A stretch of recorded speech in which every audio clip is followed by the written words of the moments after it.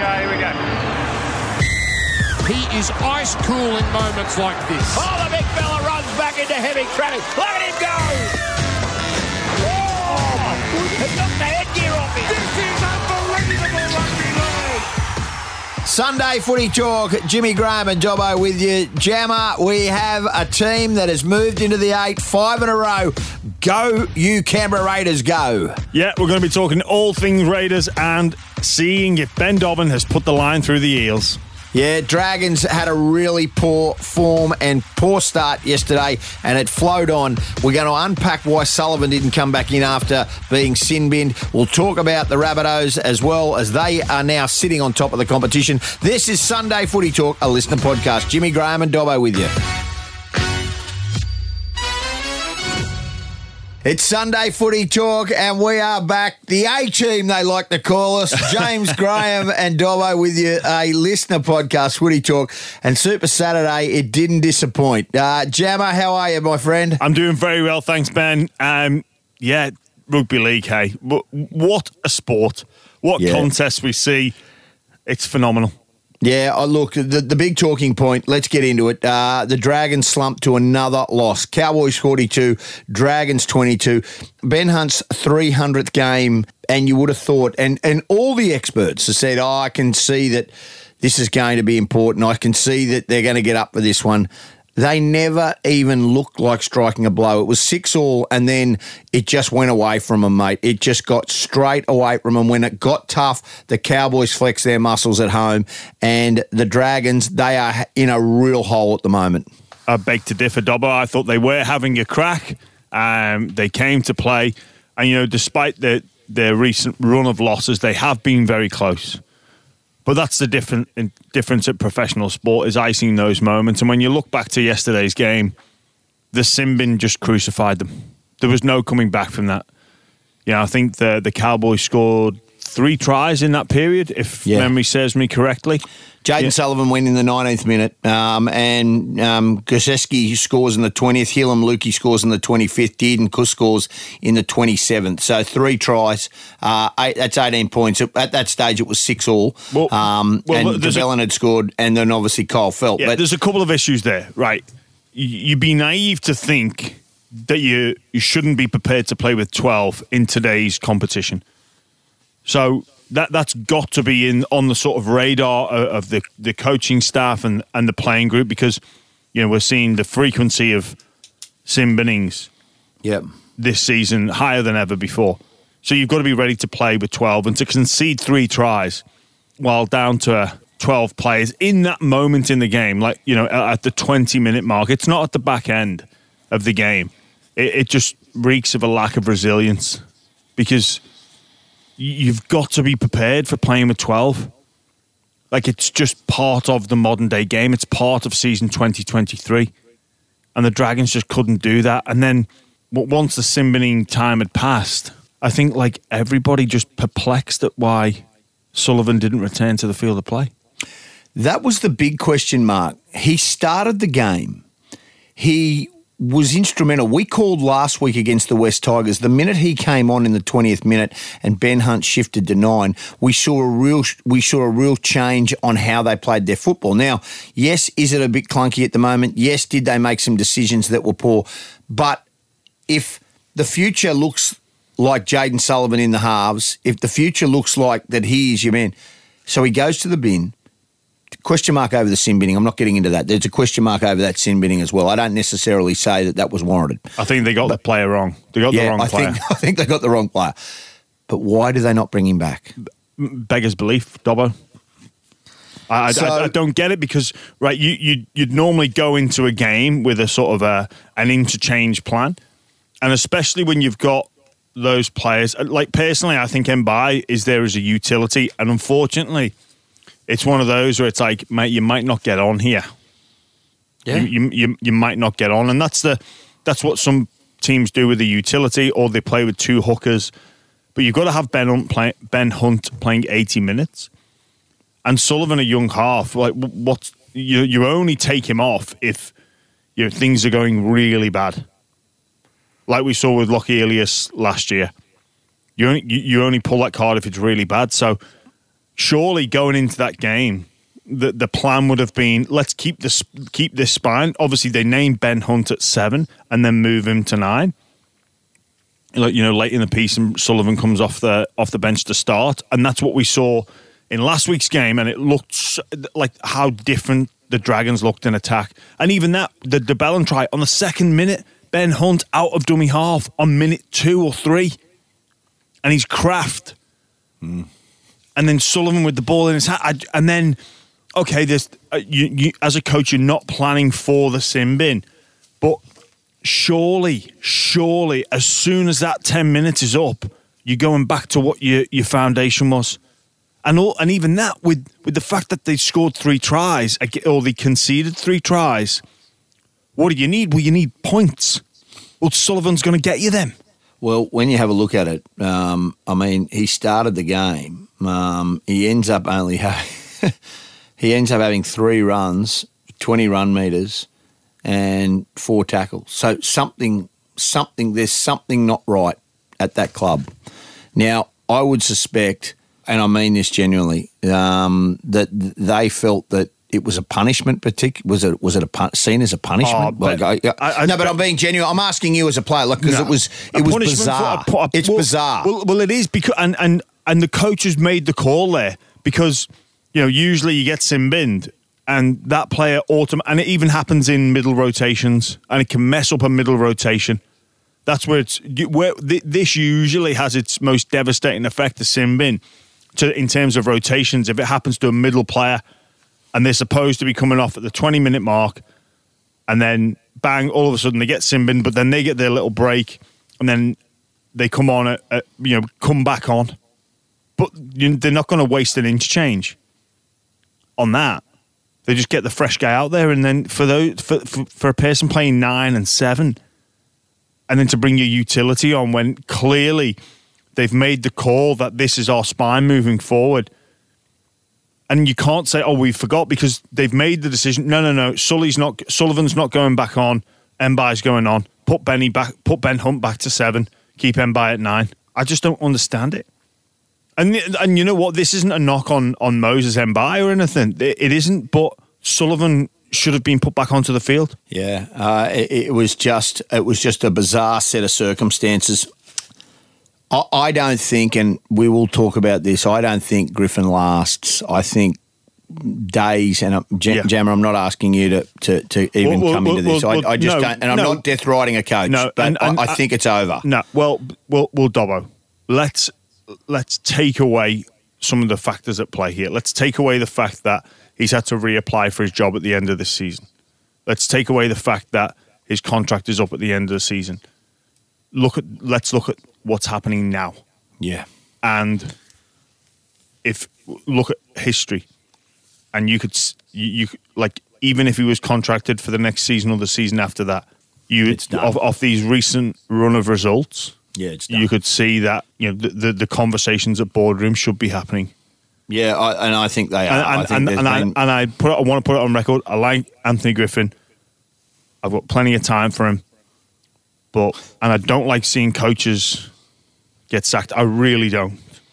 And in a world full of rainbows and lollipops and all that, and everyone's happy, everyone keeps the job, and that's it. But this is rugby league, professional sport, and the conversations will be happening, and based off the evidence that we've seen, you've got to look to make change. Yeah, I think that's going to happen this week, sooner rather than later. Cowboys have another win. Gutsy win against the Roosters. We now know of the Roosters' performance against Penrith. They're not going as well as they'd like, but it was a very gutsy win in the wet, and then they've backed it up at home against a St George side that, if ever they were going to get up for a bloke playing his 300th, that was it. Is it fair to say they have resurrected their season and they're back on track? Did you like enough of what you saw last night to say, hey, we're starting to see some signs of that team that got them to the prelim last year? Look, I think there's been much improvement during the past 2 weeks, and both games without Jason Tamalolo as well, which is huge. He is such an influential figurehead up there in Townsville. Look, the Cowboys, they're back in the mix, aren't they? Yeah. They're back in the mix now. They've still got some work to do. 2 good games, aren't going to be enough. They need to keep on going. And yeah, just like they wouldn't overreact at the start of the season due to some bad losses, they're not going to be patting themselves too much on the back after 2 good wins. The frightening thing is that only 3 weeks ago they dished up that performance against the Sharks. And it's going to take 2 more. It's going to take more than 2 wins to get that out the system, I'm afraid. We're going to take a break, but I'm going to throw that theory at you in another way very shortly as well. I look forward to you throwing things at me, Ben. This is Sunday Sin Bin, Jimmy Graham and Dobbo with you. The Cowboys back, the Dragons slump. We're going to take a break, come back as the Raiders win their 5th in a row.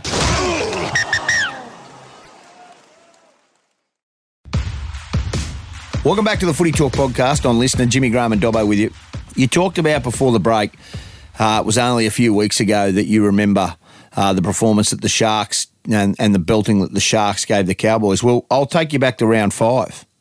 And the Penrith Panthers absolutely put a cricket score on the Canberra Raiders at home. And people were calling for Ricky. They were calling what's happened to the Raiders. Well, last night they beat Parramatta. They win their 5th in a row. They now sit in 5th spot, and their season is back on track, Jammer. And they are really now, and with the draw they've got, no disrespect to other teams, but they've got a softer run home than other teams, and it just shows the complexity of this competition now, that the teams can cop an absolute flogging one week and it can be turned around quickly at the moment. This comp is so far wide open at the moment that no one in their right mind would have thought Canberra would have won. They got flogged and then went and beat Brisbane. That's how quickly it happened. Yeah, so the evenness of the competition is clear for everybody to see. Being a tipster is a horrible job at the moment. It really is. Nobody can pick anything right with any sense of security. You can't lock your tip in without thinking, oh, well, what if? And again, go back to the Raiders. Yeah, they got pumped against the Panthers 53 points to 12 in round 5. Then they go and beat Brisbane. But that's not enough for them to turn round and be like, oh, yeah, we're going to be making the 8 now. That's not enough to get rid of those demons, having 53 put past you. Pretty much most at home, most of those points in the second half as well. They had to go on a bit of a run, scrape through against the Dolphins, scrape through against the Dogs in Magic Round. Great victory last night for them. And I think they can put that game against the Panthers behind them now, but not after 1 or 2 weeks. And it's the same situation with the Cowboys. Yeah, they are really now starting to hit their straps, don't you think, Canberra? That last night, their forward pack is huge. Is immense. Yeah, it really is. And you know what? I know Ricky Stewart will be screaming from the hilltops about Hudson Young and Corey Horsburgh getting their chance in Origin. They deserve it. No. But I don't know if they're going to make it. Well, I know. Hear me out. Deep down, for Canberra's season, does he want that? Because the way that they're going and the attitude that they're showing, and whether or not this is because it's quite a fine balance. They could be performing this way because they want that Origin jersey, and then if they don't get it, then what happens? But those two in particular are playing out of their skin.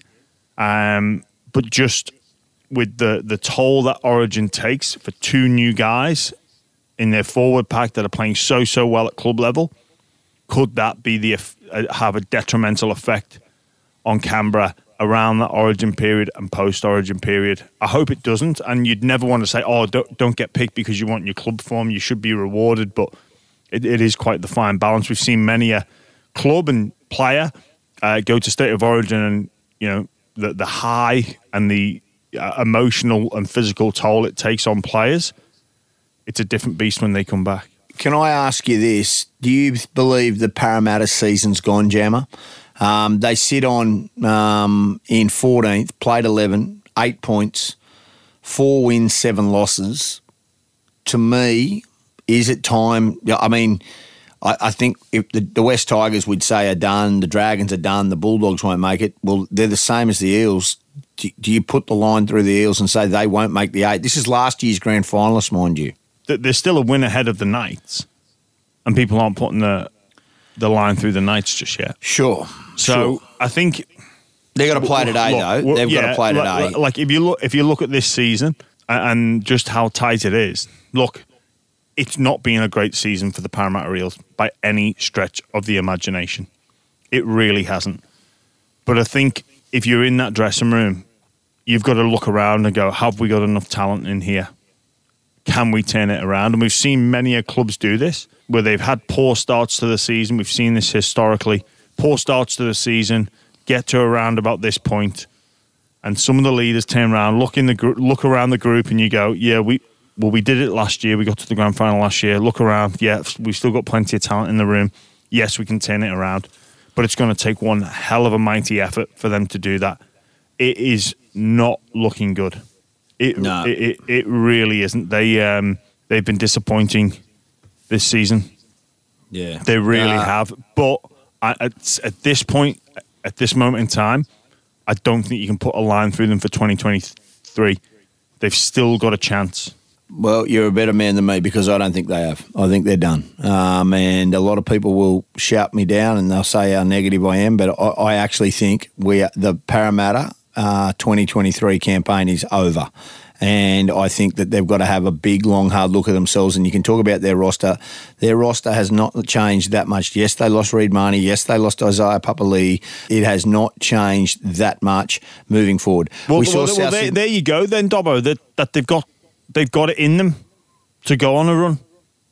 Yeah, but so I look at that and you look around and they've got to investigate. Jammer, you're week 11, mate. You're week 11 and you've had 4 wins. You've had 4 wins and you've got to then... Now, last year, 32 points got you to the 8, right? So they've got... That was an unusual season, though. I think based off this season, I think a 50% record will likely get you in. So there's 26 weeks, so 13 is 26 and 3 buys. So you're going to have 32 again. So that means you're going to have to get 32 points again. 3 buys and 13 wins. Not going to happen. So I'm going to say they're going to need 12 or 13 wins, and they've got 4.